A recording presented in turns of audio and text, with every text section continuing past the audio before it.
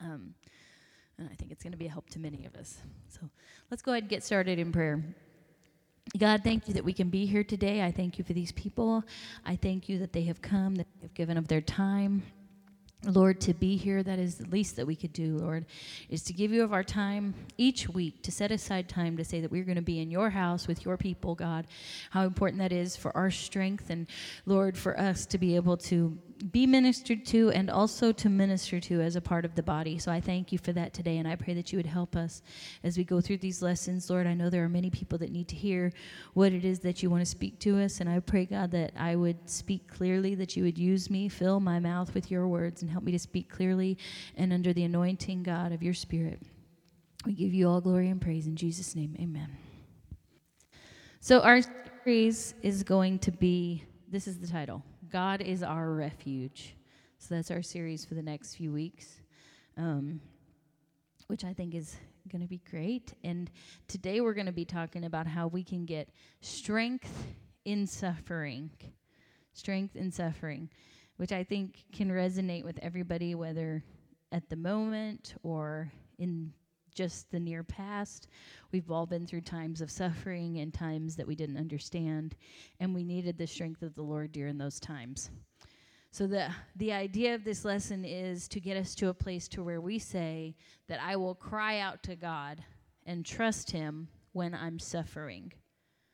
That is our goal. That's what we should do. We shouldn't at that moment turn him off and say that we don't need him or say that we have magnified our suffering over our Lord, because he wants to be our help, and we're going to talk about that. Psalm 22, verses 1 through 2 says this: my God, why hast thou forsaken me? Why art thou so far from helping me and from the words of my roaring? O my God, I cry in the daytime, but thou hearest not, and in the night season, and am not silent. Did anybody ever feel like that? Like, I have been crying and screaming for such a long time, and Lord, why are you not hearing me? Do you ever just feel like God is not hearing you? You're in the worst trial of your life, and where is he at? But here is a truth about God that we need to understand, and through these lessons come to solidify in our hearts, that God will give strength to those who turn to him in their suffering. And a lot of time our reaction to suffering would be to turn away from the Lord, or to turn away from what we know pleases the Lord. But what we need to do is turn to him. Just be consistent. You know, I'm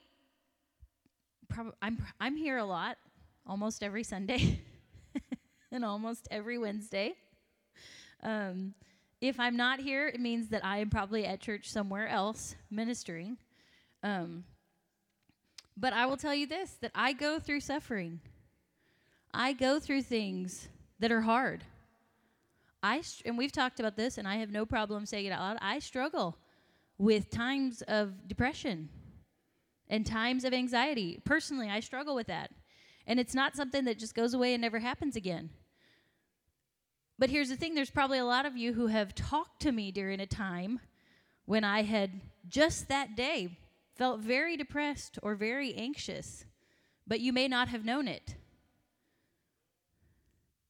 And that's okay, because I took it to the Lord. So this is something that I've tried to practice in my life, and it doesn't always work. Sometimes it's bigger than me.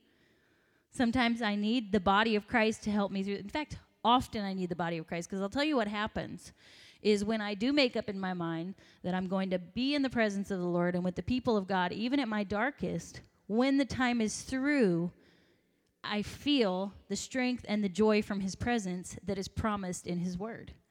And so the worst thing that we could possibly do during our time of suffering, during our time of whatever the suffering is, whether it's depression or anxiety or anger or a situation, the worst thing that we could possibly do is turn away from the Lord, which when you turn away from the church, you've turned away from the Lord, because this is the body of Christ. I saw a little meme that kind of made me tickled the other day, and I'm going to see if I can I can't remember what it was. I wish I could, because it was a very good illustration of what it's like when you say you don't need the church. We need the body of Christ. And so for a lot of us, it's the body of Christ that pushes us to say in our suffering, I go to the Lord. Why? Because we hear testimonies from other people. We hear of circumstances where others have gone through similar things, and yet they have come through, and that is an encouragement to us. Why? Because they can come alongside us in prayer. They can come alongside us just even in conversation. Have you ever gotten through a conversation with somebody who's been through the same thing as you and felt better, just knowing that that person who seems like they have it all together has been through tough times? Just a testimony can be an encouragement to somebody who's suffering. So we're going to talk a lot about that, just turning to God. And we're going to talk through the next 4 weeks of people who were in situations that were very painful and full of suffering. And sometimes I look at these stories and I think to myself, well, I've not been through much at all when I look at some of these Bible characters, because they have really been through it, and yet there they are, serving the Lord, an example to me. So a lot of people think, as a child of the Lord, I'm going to be exempt from all pain and all suffering in this life. Maybe we think, why? Have you ever noticed that when somebody comes to the Lord and they are filled with the Spirit, they're baptized in His name, it's like an immediate attack from the enemy. Right?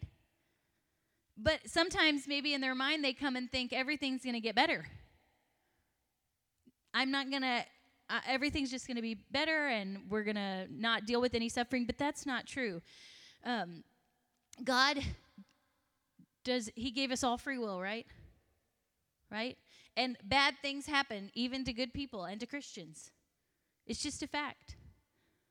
And we should not assume in ourselves that we're never going to face pain and suffering.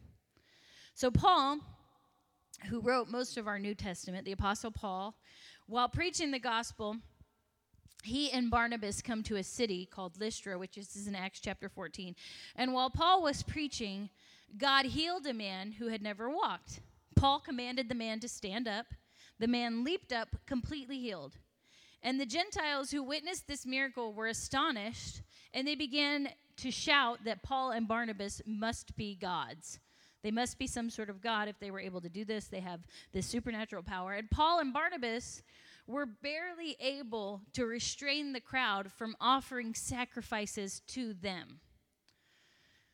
But there was a group of Jewish opponents of Paul from the surrounding area that arrived and managed then to turn the crowd against Paul, so much so that the people went from wanting to give him a sacrifice to stoning him.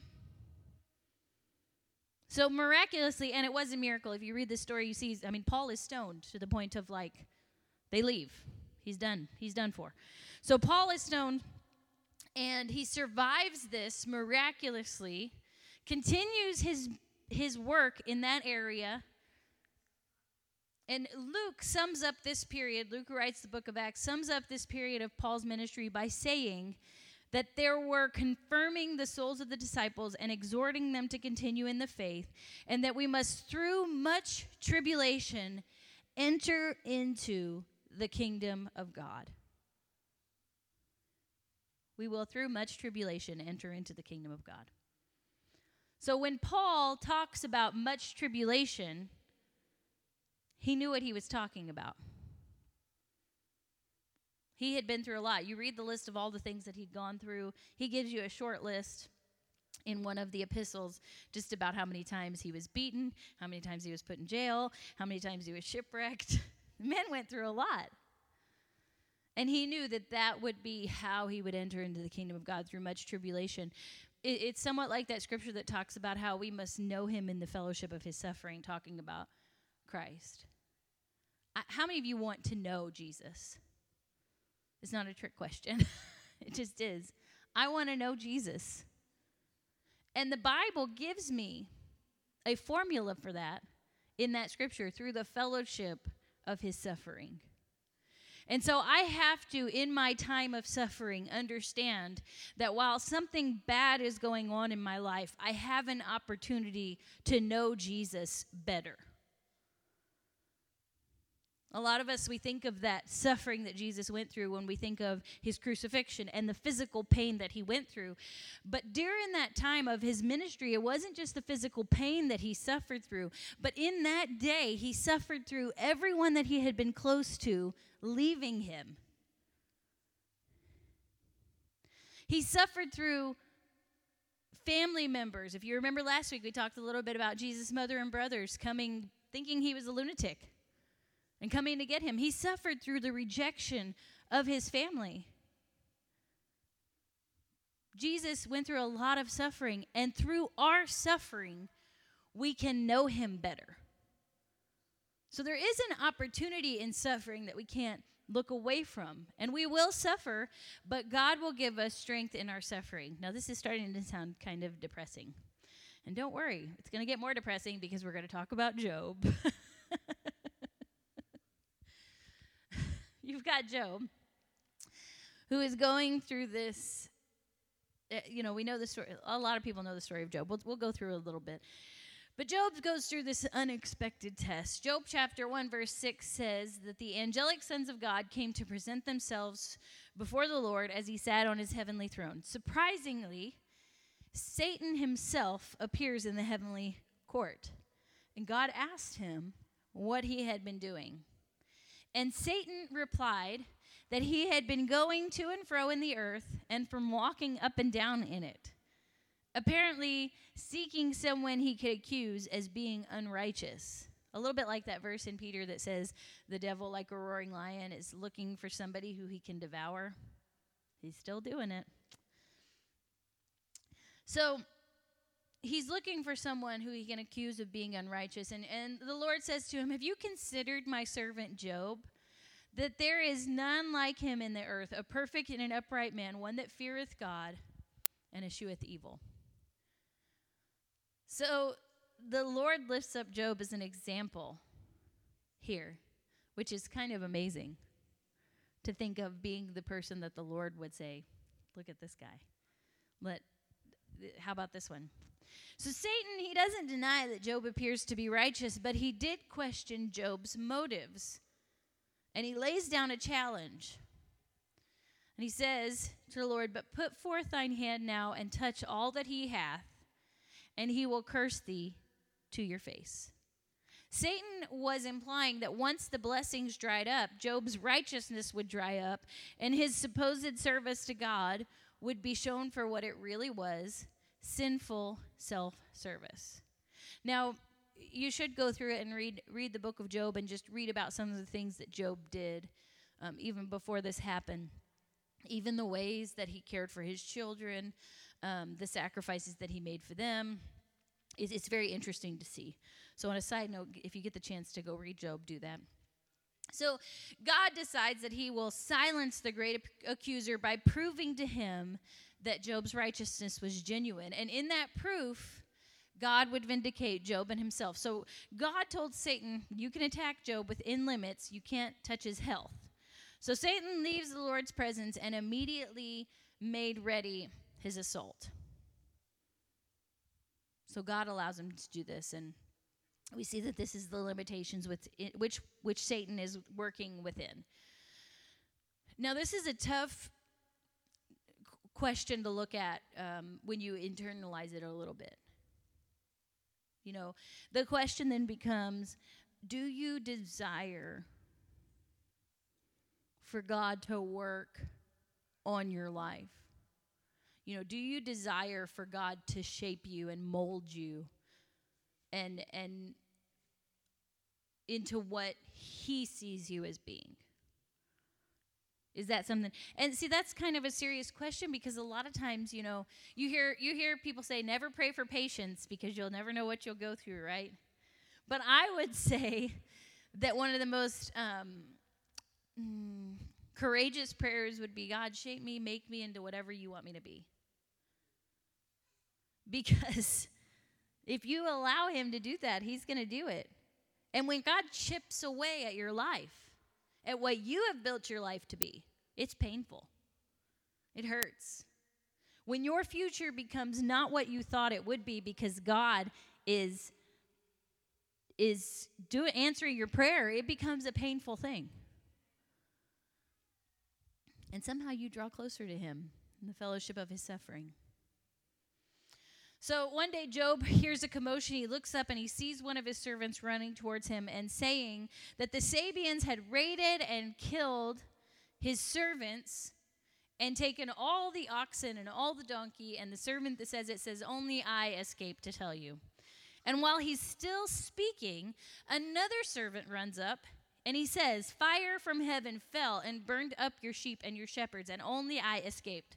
And while he was still speaking, another servant ran up. Chaldeans attacked and took all of your camels and killed your servants, and only I escaped. And in just a few moments, Job's prosperity is completely destroyed.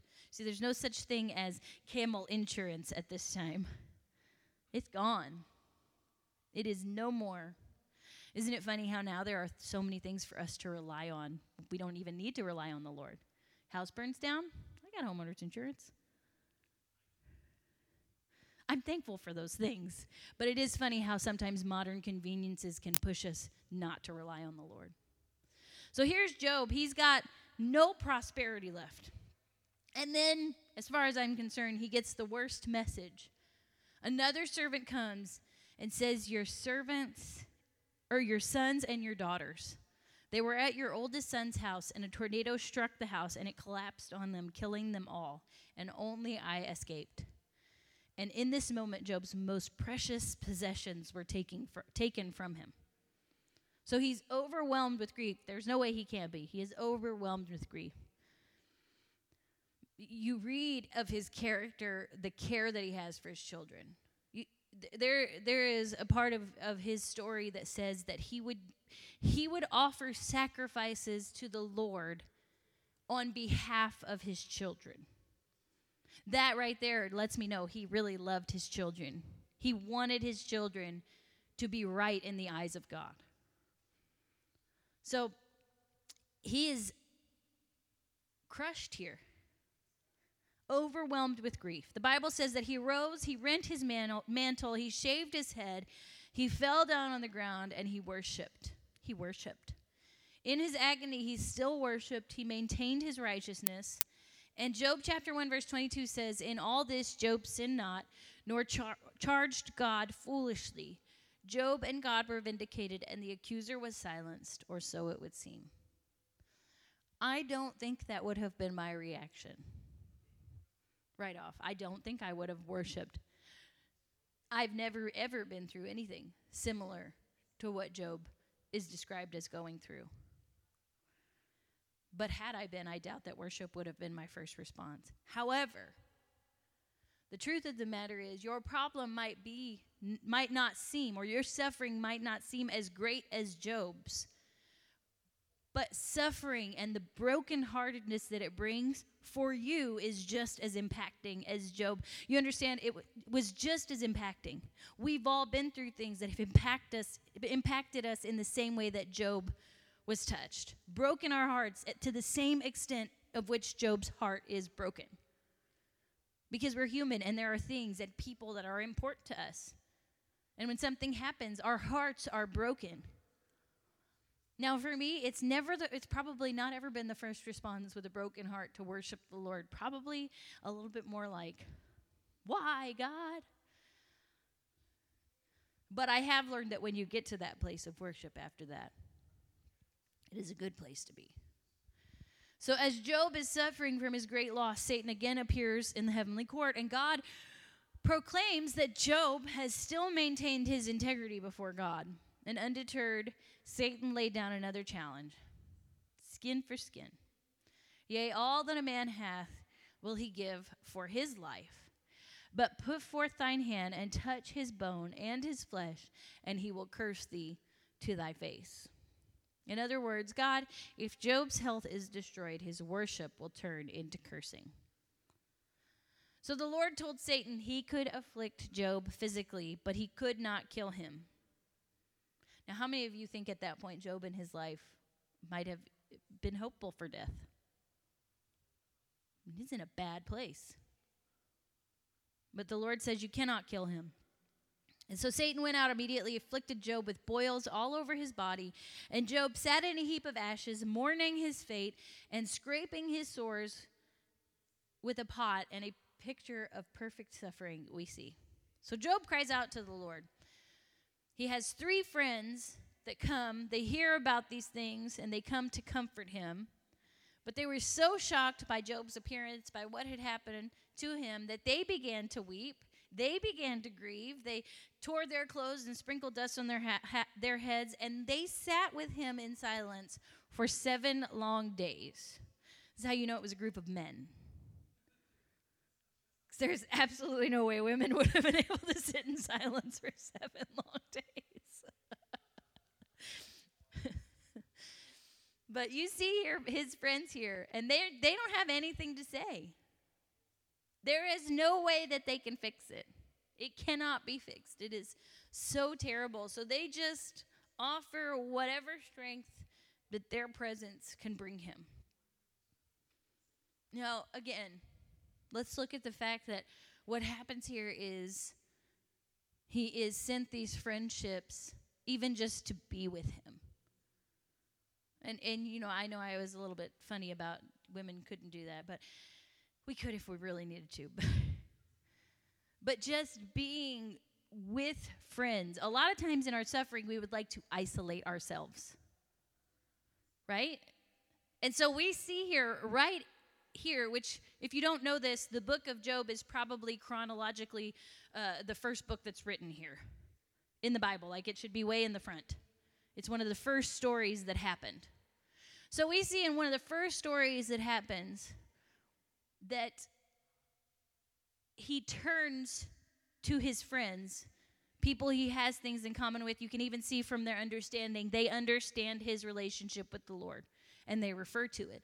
That he turns to them. And I feel like we should not be too quick to pass up on that. Now, there are certain things that happen that maybe make you wonder. If you look at the book of Job, a lot of it I'm just like, it's just beyond my understanding.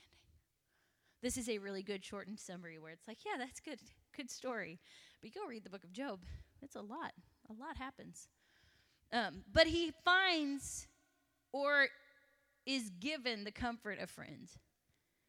And during these long hours of silence, Job is grieving. He's dismayed at his loss.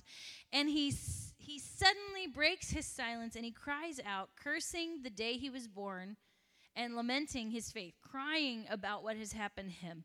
He says, may the day perish on which I was born, and the night in which it was said, a male child is conceived. For the thing I greatly feared has come upon me, and what I dreaded has happened to me. I am not at ease, nor am I quiet. I have no rest, for troubles come. He needed some encouragement. He was not in a good place. Now, I want you to think for a minute. If you are in a place of suffering, in a place where you need an encourager, is there somebody that you do go to? Is there somebody that you do talk to? Do you go straight to the Lord? Is there a brother or sister in Christ that you talk to? I have 3 people that I can think of for me personally. And sometimes it's just as simple as a text that says, I really need you to pray for me. Here's what's going on. And so I'm thankful for that. But I have people that I turn to. And that very much helps me. And I know that as a female, as a woman, that is probably a lot more normal, I guess, But it's still human. It's still flesh. We need one another.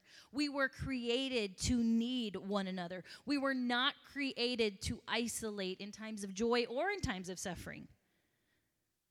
Because what happens is when you begin to isolate, the suffering just seems to get worse. When you begin to isolate, then the things that are the issues become magnified. But when you find someone that can be an encourager or just a listener or just a presence, it helps get us through the suffering. So what Job felt at that moment as he cried out is perfectly expressed in the anguished question that we read in Psalm 22 when we first started. And David would later on in the Word of God ask this question as he suffered and felt abandoned by God. He said, my God, why have you forsaken me? Why are you so far from helping me and from the words of my roaring? Oh God, I will cry in the daytime, but you don't hear me, and in the night season, and I'm not silent. And David, like Job, roared in anguish. And so we have a pattern in Scripture that reveals the acceptance of crying out to God when we face suffering. And both of these examples are not very nice things, are they? They're not like contrite and filled with humility. It is like, God, where are you? Why was I even born? We feel like a little anger there, right? And yet we see it, and the acceptance of crying out to him in suffering. God desires that we seek him and call upon him when we find ourselves overwhelmed. Psalm 50:15 says, call upon me in the day of trouble. I will deliver thee, and thou shalt glorify me. He's waiting for us to call out to him. And sometimes you may do that in a little bit of anger. And sometimes you may do it in grief. And without understanding. The point is that when we are in suffering, we must call out to the Lord. Most of us have not suffered in the extreme like Job, but maybe you've lost your health or experienced great financial loss. Perhaps you've grieved the death of a child or grieved a child rejecting the Lord. Maybe you've been betrayed by a loved one. Perhaps you have experienced persecution for your faith or been constantly attacked and undermined at work. Or perhaps you've experienced the acute suffering of being unable to relieve the suffering of someone you love. We've gone through suffering. We must cry out to the Lord, no matter what category we fall into. We may assume because of these sufferings that God has forsaken us. We might feel like he's just not there. We do this thing where we tell everybody but the Lord. Like any conversation we can get in, we would like to complain about whatever it is we're going through. But we can't even say it to the Lord. We don't take any time to talk to him about it. I have been convicted for complaining to everybody but the Lord before. But the Lord is like the safe place to complain to, right? Number one, he's not going to be offended at us. He made us with all of our emotions. We are created in his image. He knows exactly who we are. So to complain to the Lord, it's like the safest place you could possibly go. Number two, he can fix it.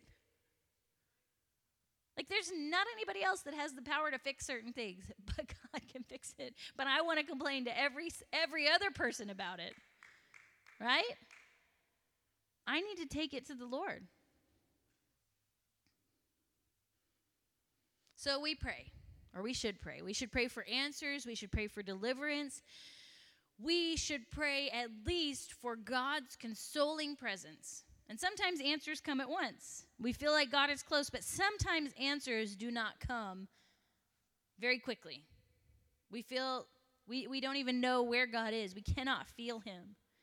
And so we try again to cry out to the Lord. Like Psalms 22 says, we cry in the daytime. We cry out at night. We'll try different times. Maybe he'll answer. No answer comes.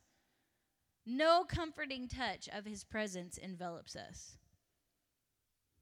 But the Bible tells us that God will give strength to those who turn to him in their suffering.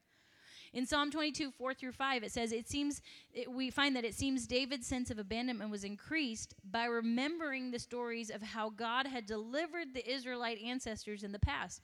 They had trusted in God, they had cried out to him, and they were delivered. Now let's remember, it was 400 years later. It's a long time. And David is saying, this is not working out for me. He's trying and trusting and crying out, but there's nothing. This is the Lord David had a relationship with the Lord for as long as he could remember. If you read through that Psalm 22, you'll see that he had hoped in and trusted in God his whole life, and it had not been in vain. He had known the presence of God in the past. So now he called on God to remember their relationship and come near again to deliver him from his misery, a misery from which only God could save him. He was basing his crying out to God on what he had been through in the past and the way that God had been there for him in the past. He knew that God would be there for him again, because he had been there for him in the past.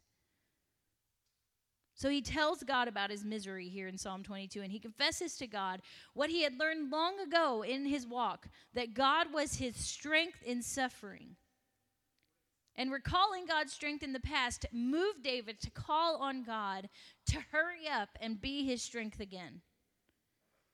So how can we use our past experience with God to strengthen our faith in the present?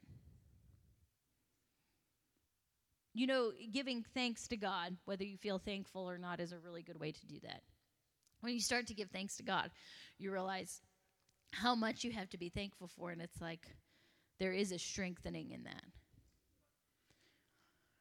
Remembering things, words from the Lord, things of the Lord, and God's word even. I particularly remember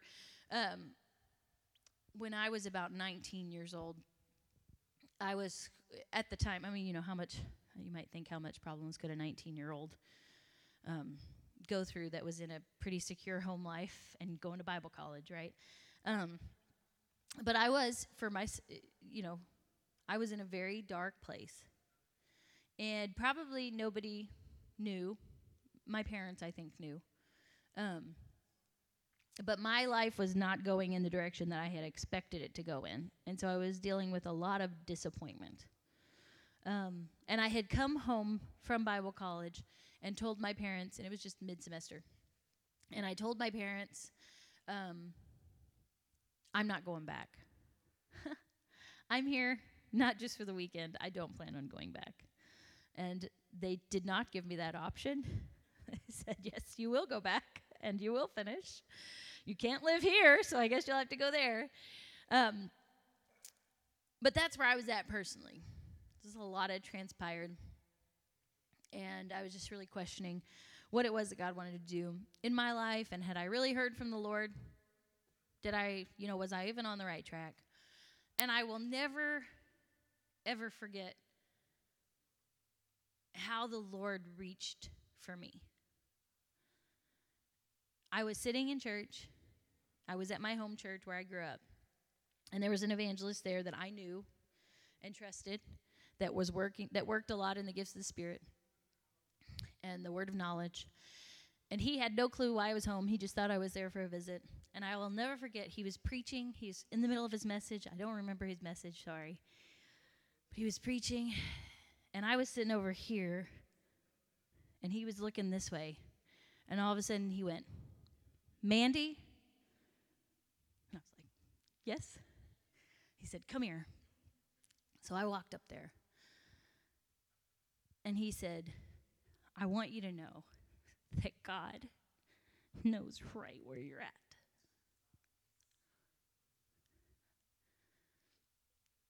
And even now my heart beats so fast when I think about how God would do that for me.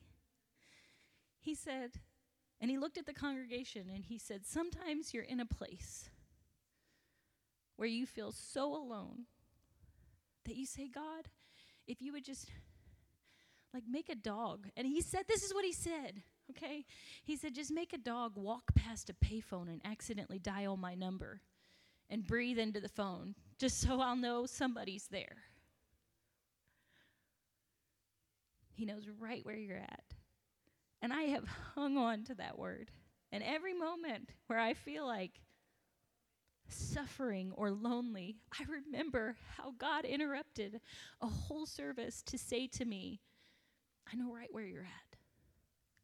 I know right where you're at.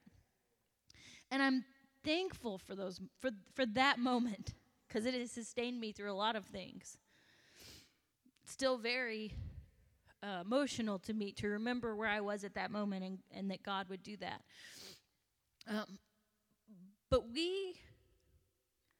While that was a very personal moment, it was a very direct word for me. What I've come to learn is that at the time I didn't know how to look into the Word of God for the same promises. And now I do. And so God reached past my ignorance to speak a promise that was already in His Word for me. And here's what happens now is I can look into the Word of God for the promises that I need in my suffering. I'll read a few to you. And you don't have to go very far to find them. But this is what the Word of God says for you. For you. His Word is for you. Joshua 21:45 tells us that God's promises never fail. It says, not one of all the Lord's good promises to Israel failed. Every one was fulfilled. God keeps His promises. God is always good. Psalm 119:68. You are good. You do good. God is always with me. Joshua 1:9. This is my command. Be strong and courageous. Do not be afraid or discouraged, for the Lord your God is with you wherever you go. God is faithful. Hebrews 10:23. Let us hold unswervingly to the hope we profess, for He who promised is faithful. God is kind. He's compassionate. Isaiah 54:10. Though the mountains be shaken and the hills be removed, yet my unfailing love, my kindness for you will not be shaken, nor my covenant of peace be removed, says the Lord who has compassion on you. God designed you for a purpose. Ephesians 2:10. For we are God's handiwork. You are God's handiwork, created in Christ Jesus to do good works, which God prepared in advance for you to do. He was so committed to you working in His kingdom that He prepared things for you to do in advance. You know what that tells me? That there is a work to be done that if you are not doing it, it is not being done because it was prepared in advance for you to do. Now that is convicting. That there is something God prepared for me to do. And if I'm not doing it, is it going undone? I pray we're convicted by that promise. That's a whole other lesson. Romans 8:38-39 tells us that God loves us deeply, no matter what. For I am convinced that neither death, nor life, nor angels, nor demons, neither the present or the future, or any powers, no height, nor depth, or anything in all creation will be able to separate us from the love of God that is in Christ Jesus our Lord. God gives me power for my life. 2 Timothy 1:7. God's presence brings joy. Psalm 16:11. God will fill me with overflowing with hope. Romans 15:13. God will strengthen and help me. Isaiah 41:10. God will give me wisdom if I ask. James chapter 1 verse 5. God promises abundant life in John. God has a plan for my life. Jeremiah 29:11. And God can be trusted. Hebrews 10:23. Now this is just 15 scriptures that I've mentioned. And there are hundreds of promises from the Lord in the Word of God. If you're struggling to read the Bible or you need direction, or maybe you're a little bit like me and reading it straight through is hard for you to do because you can't pay that much attention. Look in the Word of God. Seek out His promises. When He said that promise, why? Who was He talking to? Where was it? What was the context? Learn about those things and receive those promises from the Lord. God's Word is true. And while I cannot explain how the Word of God is living, it is living. And it can shape me and mold me. It can take me in my suffering to joy. The suffering may not be gone. You know, we read at the end of the story of Job that what was taken from him is restored. He gets new camels, and he gets new oxen, and he gets new stuff. And the Bible tells us that he has more children. But do you think that made the suffering of losing the first set of children any less. No. But the promises of God and the word that God speaks to Job, which is a very powerful word. Read the book of Job. To know that Job was serving the God that put the whole world into motion. That was what sustains Job to be able to move forward and essentially build a new life, even in suffering. And those memories, they were still hard. They were still painful.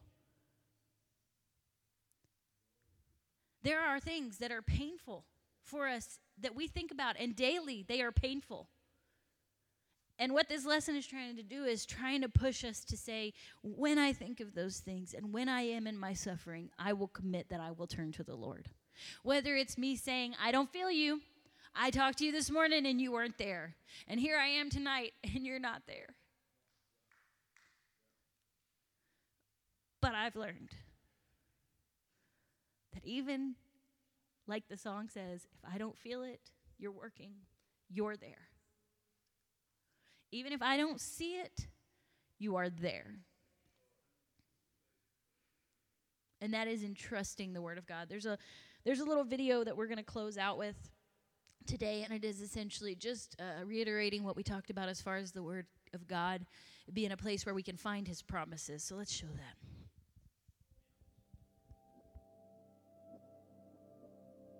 I'm thankful for God's word. He has given us many promises throughout his word.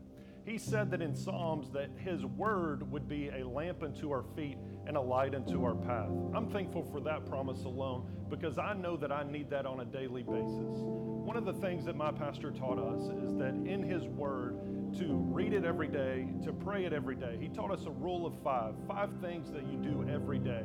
One of those being reading his word. Write down some of those promises, those scriptures that he has in his word, those promises that he has for us. Write them down and pray over them every day because that's what strengthens us. That's what gives us hope. That's what gives us peace and comfort.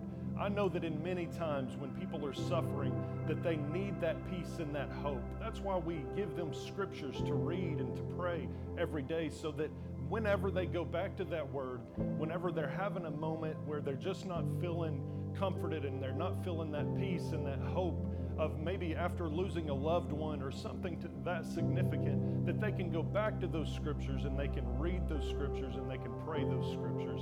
I'm so thankful that God's word stands true, that he will always be there for us, that he will always be there and help us and strengthen us and give us that peace and hope. Thank God for his word.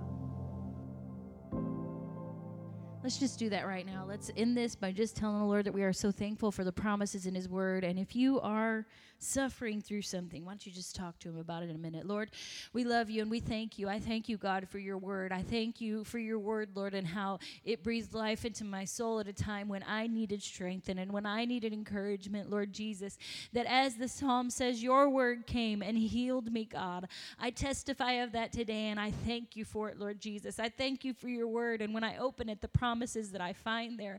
I thank you, Lord, that when I read your word and when I study your word and when I teach your word, God, I can get a respite from my suffering. I can get a place of peace, Lord God, and I find that in your presence. I pray today, oh God, that we would stand upon your word, that here in your presence we would receive the strength that we need and the peace that we need and the joy that we need, oh God.